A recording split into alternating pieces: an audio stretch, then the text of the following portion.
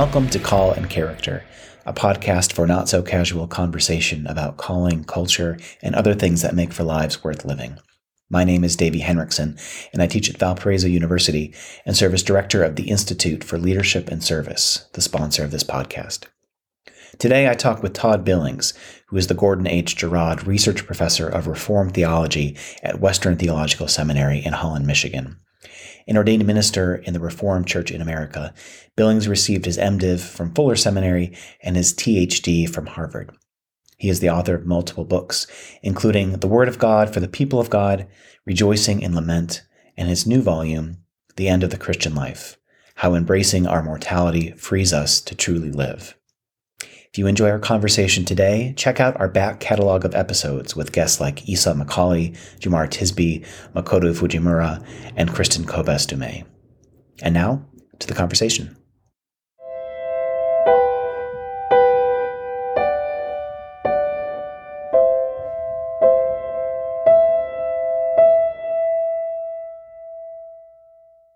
Last fall, I was teaching on Confucius and ancient Chinese approaches to the good life. When we started reading about burial practices and the years of grieving rites that attended the death of a loved one, my students were taken aback. The attitudes, the seriousness, the enduring presence of death was unfamiliar to them. I asked them how many of them had ever seen a dead body, even at a funeral, and only a couple hands went up. The marginalization of death, its hiddenness, is strange and, of course, ultimately a fool's errand. This past year, living through a pandemic has forced us to confront realities that many of us have spent years avoiding. Death is our neighbor now, and yet many of us aren't equipped to talk or think about its presence. Our guest today, Todd Billings, has written a bracing yet beautiful book, The End of the Christian Life, How Embracing Our Mortality Frees Us to Truly Live, published by Brazos last year. It itself is a follow-up to the 2015 book, Rejoicing in Lament, which he wrote following his diagnosis with an incurable cancer. So Todd, my friend, it's wonderful to have you on the podcast. It's great to be with you. I don't know what kind of sign or omen it is that there's a tornado siren going off as we start this. It's on a dark omen. some sort of alarm is going on. It's a Lenten alarm. Talk about death. Yeah. I wanted to begin by reading the opening paragraph of your first chapter and then asking you a question about the book. So this is from chapter 1, which is titled Welcome to Sheol. Dead means dead. No one is half dead or a little bit dead, except for the occasional zombie staggering forward in post-apocalyptic television shows. Like the idea of being a little bit pregnant or sort of an identical twin, halfway dead isn't a possibility. Until the heart stops and the brain shuts down and the doctor in the ICU pronounces death, we are alive. If my flesh shows no signs of animation and my body exudes the smell of decay, you can be pretty sure that I'm dead. There are only two options. Either I've departed or I'm still here. Either I'm deceased or I'm alive. Just as the bright fluorescent lights in my office are either on or off. At least that's what I used to think. So the paragraph leads your reader towards some expected, perhaps trite, uncritical orthodoxy about death, only to raise the possibility that death, or what you later call Sheol, exists on a spectrum, experienced by all sorts of people in unexpected ways. So I was hoping that you could tell us a little bit more about your own story and about the path that led you to this realization about death and Sheol. Yeah, that's a great question, Davey. It's definitely not an insight that I started with, or even when I started the writing of this book. I think I was still thinking in terms of dead means dead and alive means alive. And I think for me, some of the storyline of learning about that has to do with my own cancer diagnosis when I was 39. So that was in 2012. It came unexpectedly. My kids, I am married, and my kids were 1 and 3. And it's an incurable cancer. And so I've went through pretty intensive chemotherapy and continue on cancer treatment. I'm grateful to be alive and still kicking, so to speak, and still able to teach and write and be a husband and dad. But one thing that happens if you join the cancer community, as it gets called, it's the sort of club that nobody wants to be a part of. You find yourself in almost contests with others who you know about who's going to live the longest. And it's not like anyone tells you that these are the rules of the game. But if someone with my same cancer were to meet up with me, I can guarantee that in the first 5 minutes, we would find out, oh, when did you have your stem cell transplant? When did you have this chemotherapy? And, basically, how long have you been alive since your diagnosis? And if someone has been alive, 3 years, that's, you celebrate that, but that's pretty expected. If they've been alive 6 or 7 years, it's like, whoa, yeah, that's good. And if you've been alive 10 or 11 years, there's like a sense of awe, like, oh, wow, this is amazing. And you can easily get the sense that the one who lives the longest wins. And I found that that's not just the case for the cancer community, but for much of our society at large. We're just playing out a value of our society at large, which glorifies youth, tries to delay signs of aging, suppress signs of mortality. And the goal seems to be, whoever gets the most breath, the highest number of heartbeats wins.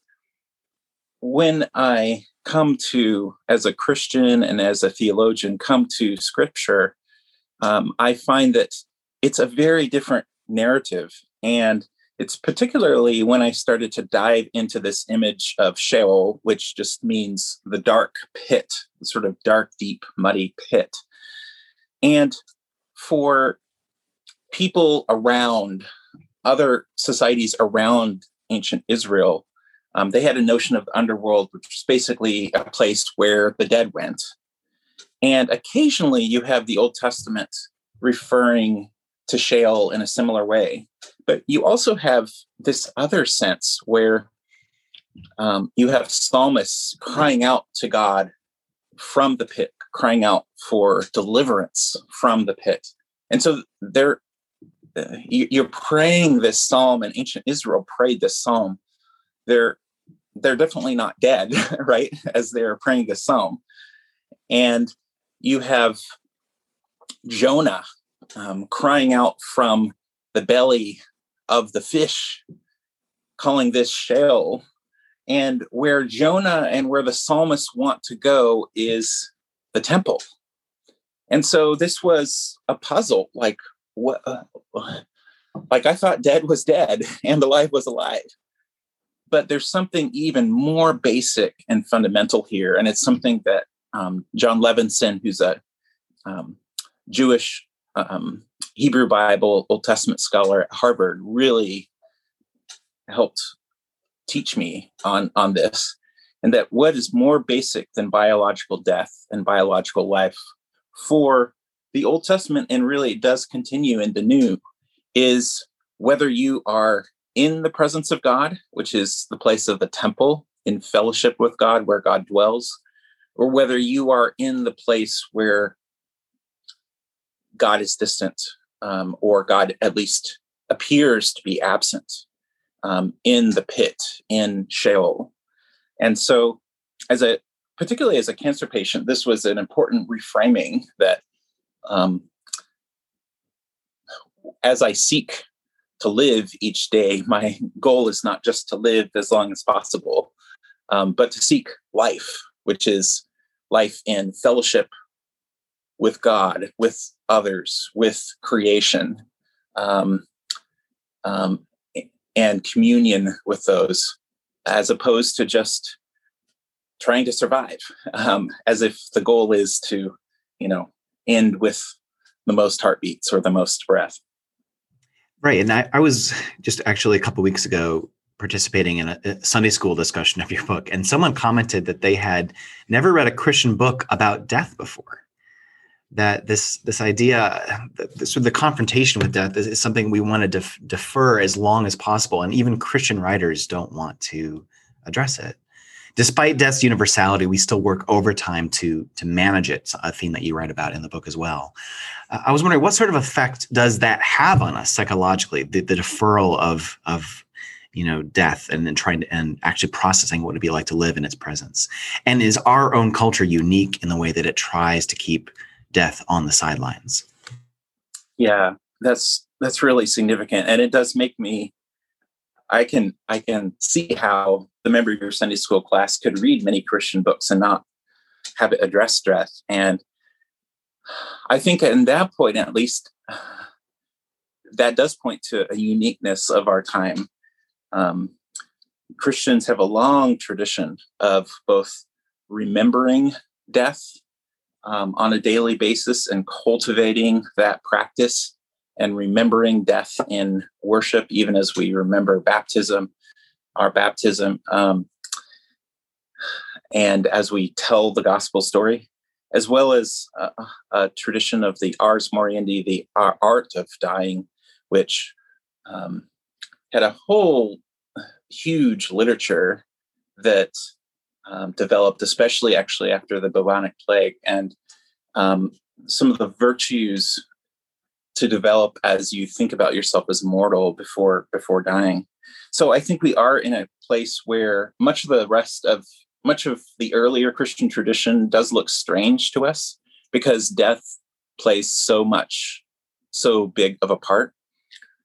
But I think that it's modern Western, especially white, middle-class Christianity, which tends to fall into this.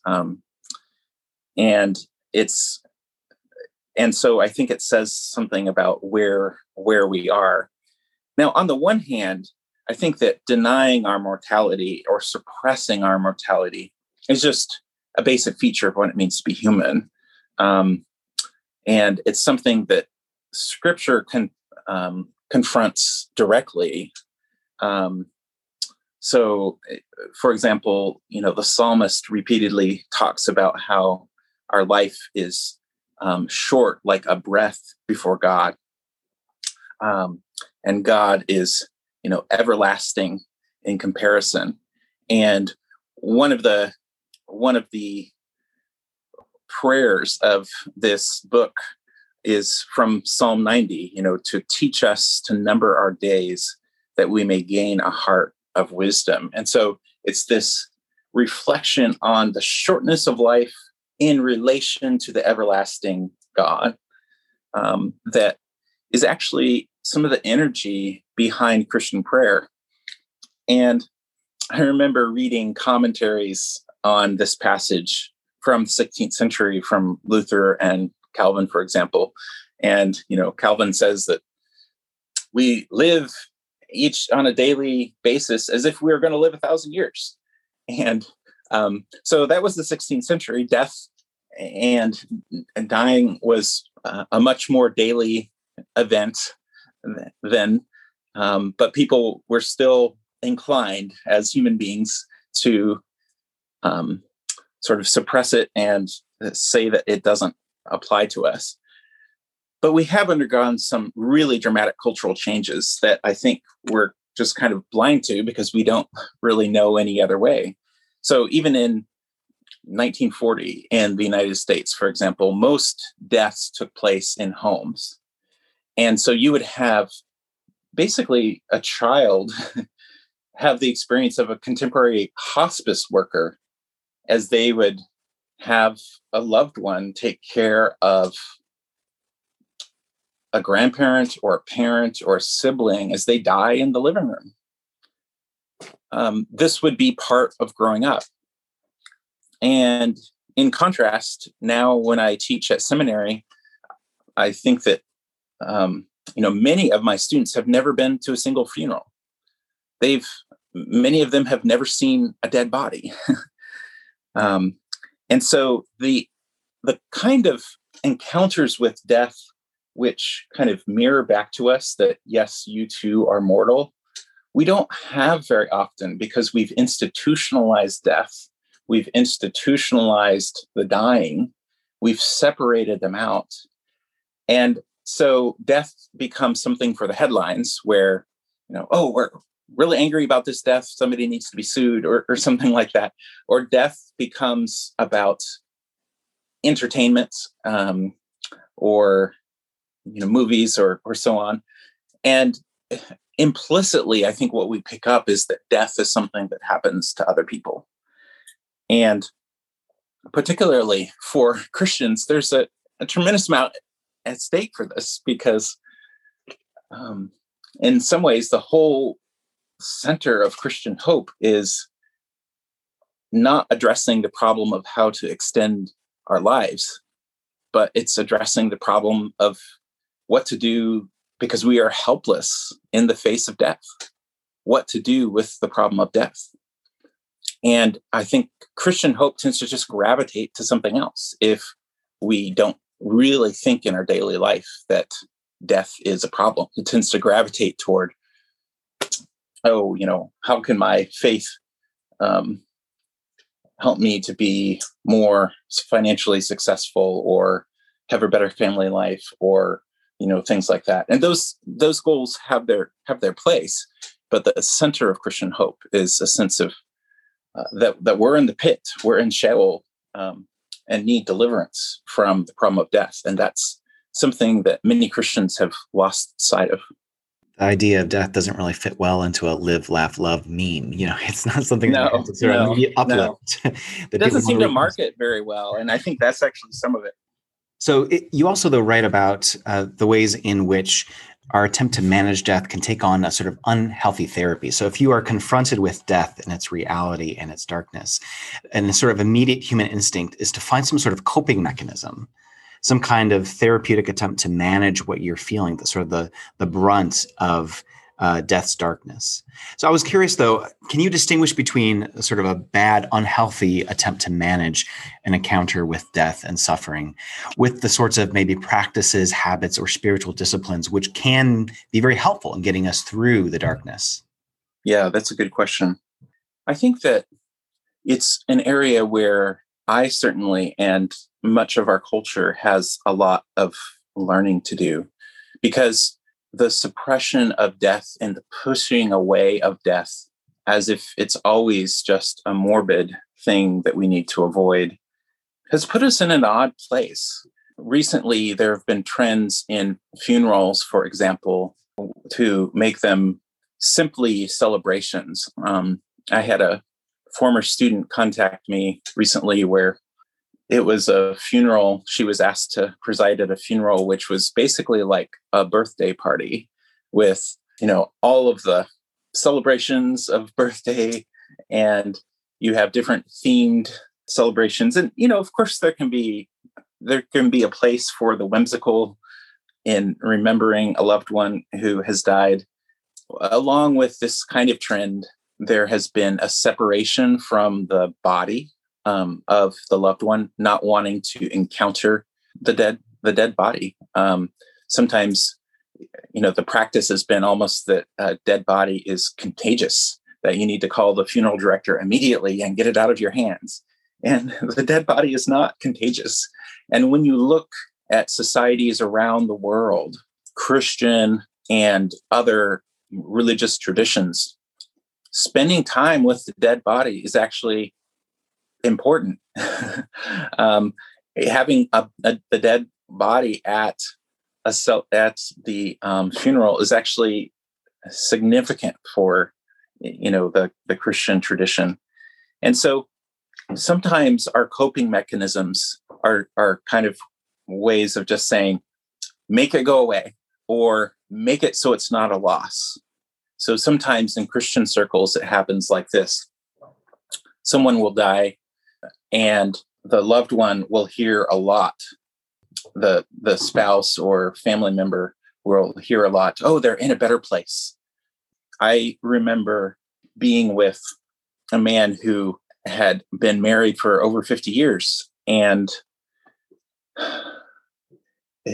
he was coming to the anniversary of his wife's death.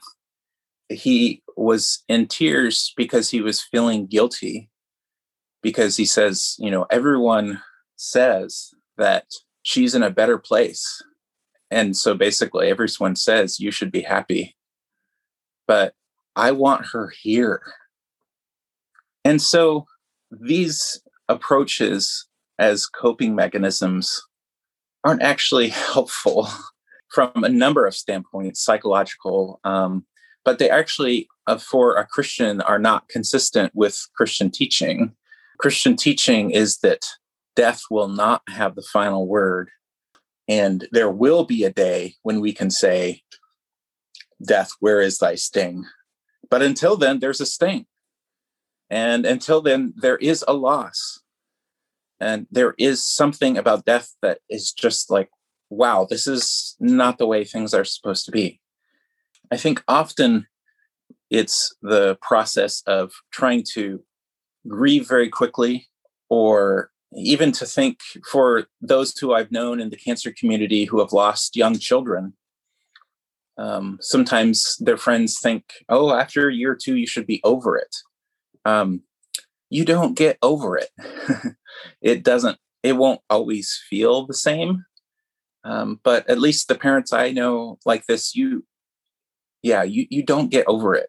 And that doesn't mean that you're denying Christian hope, not at all. It just means that you are a creature who loves and experiences loss. And this is part of what it means to be an embodied creature. And so I think the more helpful approaches tend to emphasize, our embodiment, the fact that we can experience great loss. And yet, for Christians, that this loss is not the final word. It's not a loss that needs to lead us to despair, because our biggest hope all along was not for a long life. That God never promised us a long life.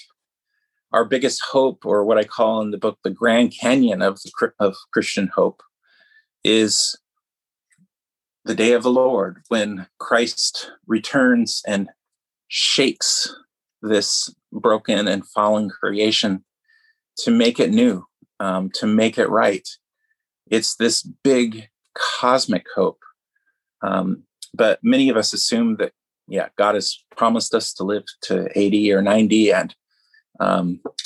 And so that also needs to be reframed. We opened the podcast with a tornado siren, and now church bells are doing a concert in the background. I'm not sure what it means to progress from tornado sirens to church bells. I think that's a hopeful sign now. So that will be our background soundtrack for a minute. I want to ask you, this is I suppose a somewhat personal question, but I wanted to know, what are some of the more powerful or meaningful ways that people have shown you love while you've been in the pit? And what does it look like to love someone well who is in Sheol? Because it can be such an alienating place, such a dark place. What would it mean to be a friend and to show care to somebody like that? Yeah, so in this place of Sheol, it's a dark place where the light of life and the light of God seems so distant, and you feel abandoned. I think that one thing that friends have done is similar to what Job's friends did early on. Job's friends get a bad rap, but they did the right thing first. Job was suffering, and they came and they just sat with him, and that was the right thing to do.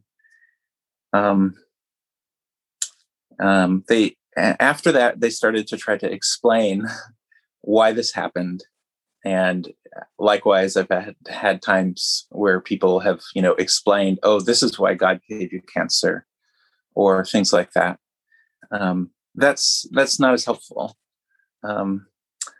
But the other thing that there's several other things. One is that people lamented with me, because when you're in the pit, you don't always even have the energy to lament. At least that was true for me as a cancer patient. It's such a blur. You're starting chemotherapy and on high doses of steroids, and you're just trying to, you know, keep alive to the moment and figure out what in the world's going on with my body. And I have some powerful memories of friends reaching out and saying, I'm angry about this. I'm bringing my anger before God. I'm lamenting with you.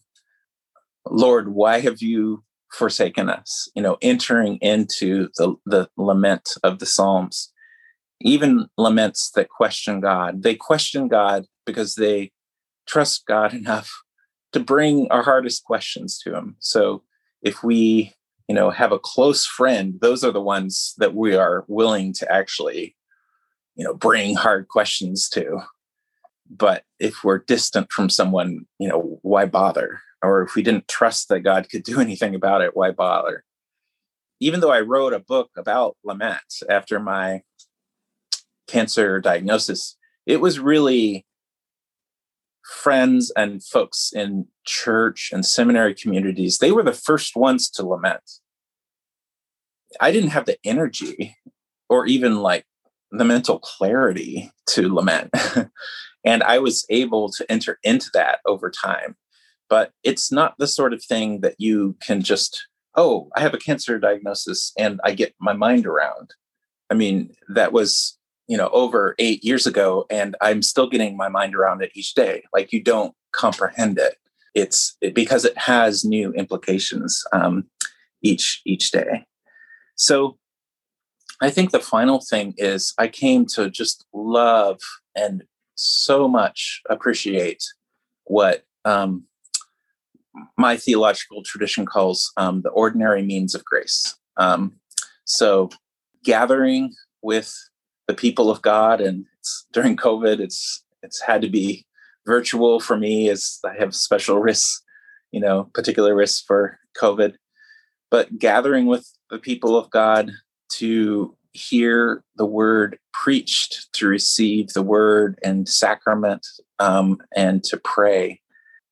That in some ways, the steadiness of that, the weekly participation in that was incredibly helpful in the pit. And it wasn't some dramatic action that somebody did, but you're looking for some place to trust or something that gives you orientation when you're in the pit. And so it's a very ordinary, weekly, embodied, regular way that you just can trust and hope God is going to show up here. You mentioned earlier, and I also mentioned in my intro, this reality that many young people especially have never really seen death in a very sort of literal, physical way, in the sense of, like, just like I said, a couple of my students in the entire class said they'd actually seen a dead body at a funeral. I was wondering if we can just kind of shift into the classroom context for a second. And speaking from our own vocations as educators, how can we bring the memento mori, the remembering that we are going to die, into the classroom? And how can we ask young adults and students not just what it would mean to live well, which, speaking for myself as an ethicist, comes pretty naturally, but how could we ask them to consider what it would mean to think about death and how to have a good death at the end of their life? That's a really significant question. I think that for young adults and for really everyone in our culture who we are helping to orient toward living. And so I encountered this a lot as a parent. How am I to think through preparing my kids for encounters with death, perhaps with, you know, my own death? And so we actually started to seek out opportunities, not in the sense of just going to random funerals, though, you know, that would be kind of interesting. But I sought out places where I could have my kids join me in coming to know elderly people and others who were facing death. And it was such a gift, not just to them, but to us. And it wasn't anything dramatic. We would go to the nursing home or hospital, wherever they were, and spend some time, maybe say the Lord's Prayer. But they developed a bond, and there was so much joy that just kids brought. But there are also, we were able to be with some of these folks in their last words, and then, go to the funeral, take them out of school to go to the funeral. And it was so good for the kids because it gave them exposure where they asked a lot of questions about death, and very naturally, a lot of questions about faith.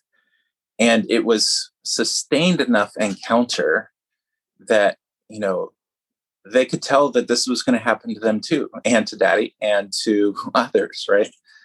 And so I think my general advice here is there's no replacement for a person-to-person encounter and relationship with someone who is, facing death or has failing health and so forth.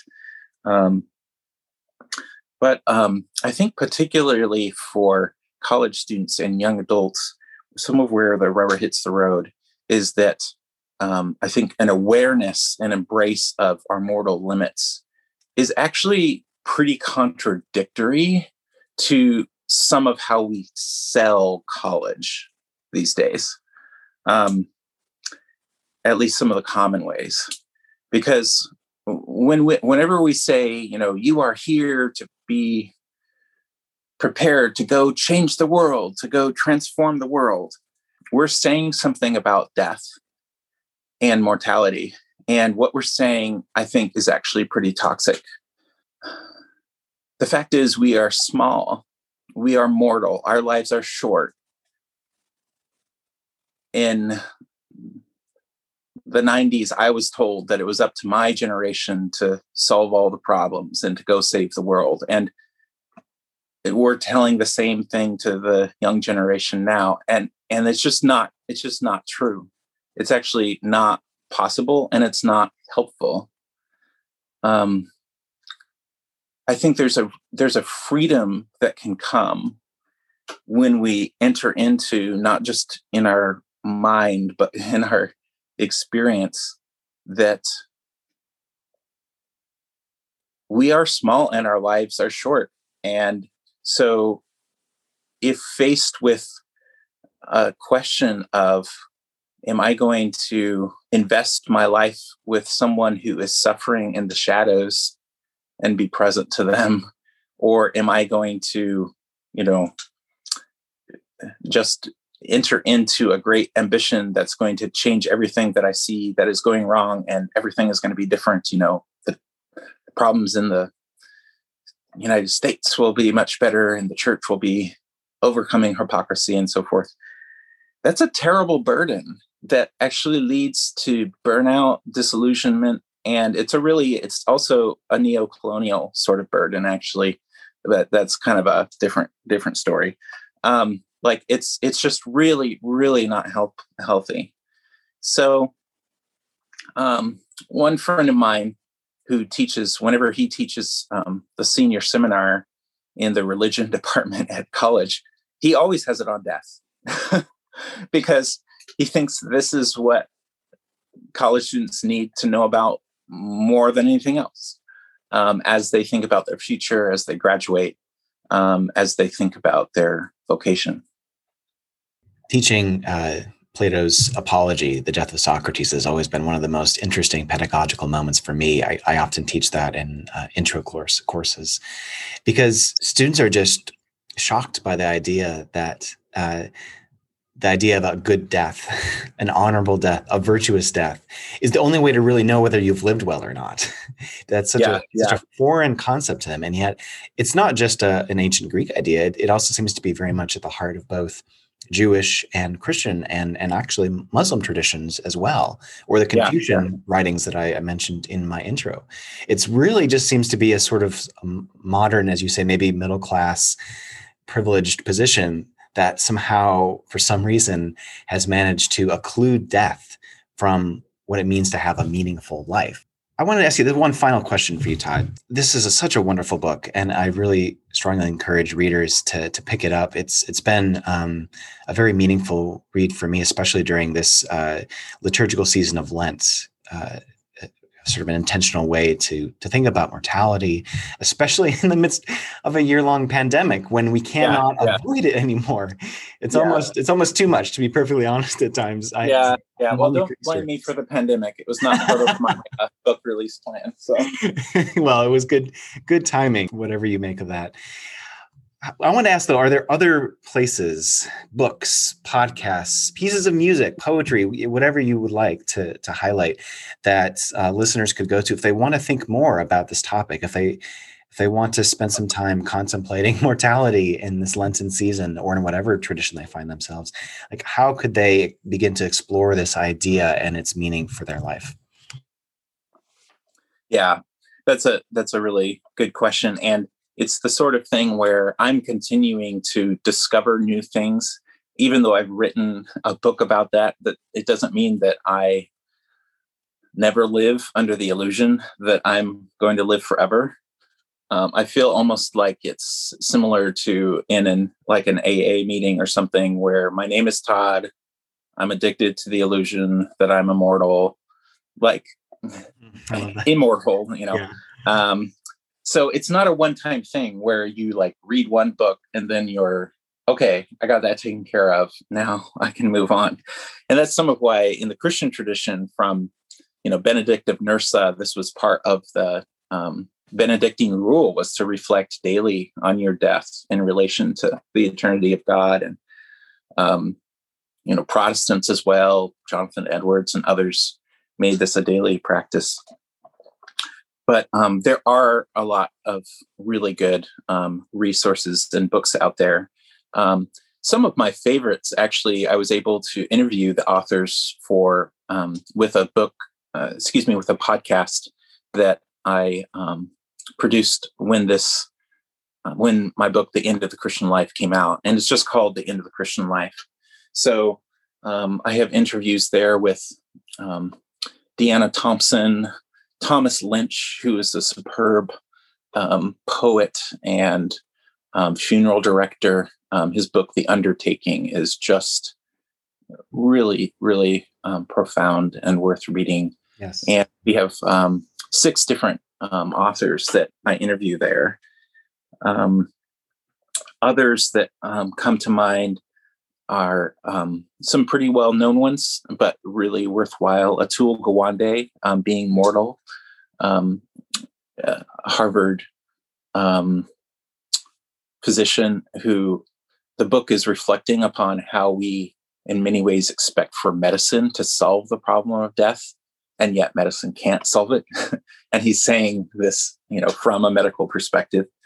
Paul Kalanithi, another physician who became a Christian late in his life, When Breath Becomes Air, is very profound.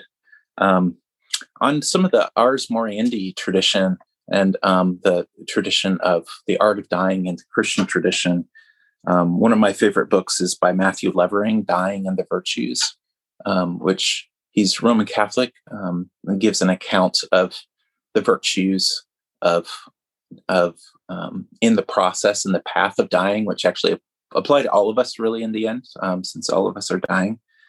And then a really recent one, if you are thinking about end of life questions, either for yourself or for a parent or for a loved one, I think my top recommended book for that right now is Lydia Dugdale's The Lost Art of Dying. She's a physician and professor at Columbia University and a Christian. And she's been, present at hundreds, if not thousands of deaths. And she spends part of the book going into some of this Christian tradition of the art of dying. But her audience is not just Christians, but she, uses a pretty broad framing for speaking about these virtues. But then she gets very concrete and very specific about what sort of things you should do and think through in advance medically, like do not resuscitate orders, and so on. Because she's been in so many situations where people, and often people of faith, ask for extreme measures, which have, in some circumstances, they have basically like a lottery ticket chance of making any difference. And they increase the suffering and the indignity.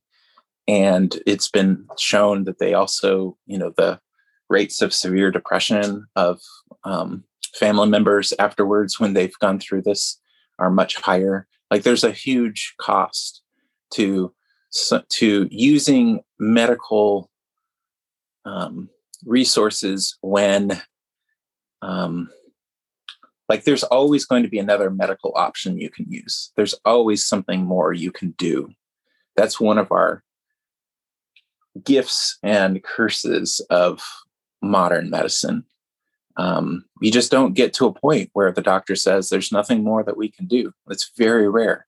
And for most of human history and around the world, you would get to that point. So we have to have an awareness as loved ones face death, as we face death. Then in a sense, we have to be able to draw that line and draw that in advance, because otherwise it can lead to some pretty horrific outcomes. So even though my book is really about living the whole life, I don't have a major focus on sort of end of life issues. I do think those end of life issues in terms of, okay, what concretely should I do or do with a family member who, we're anticipating will die in the next few years. I think for that set of questions, both the Atul Gawande book, but then probably my favorite is the Lydia Dugdale book, The Lost Art of Dying.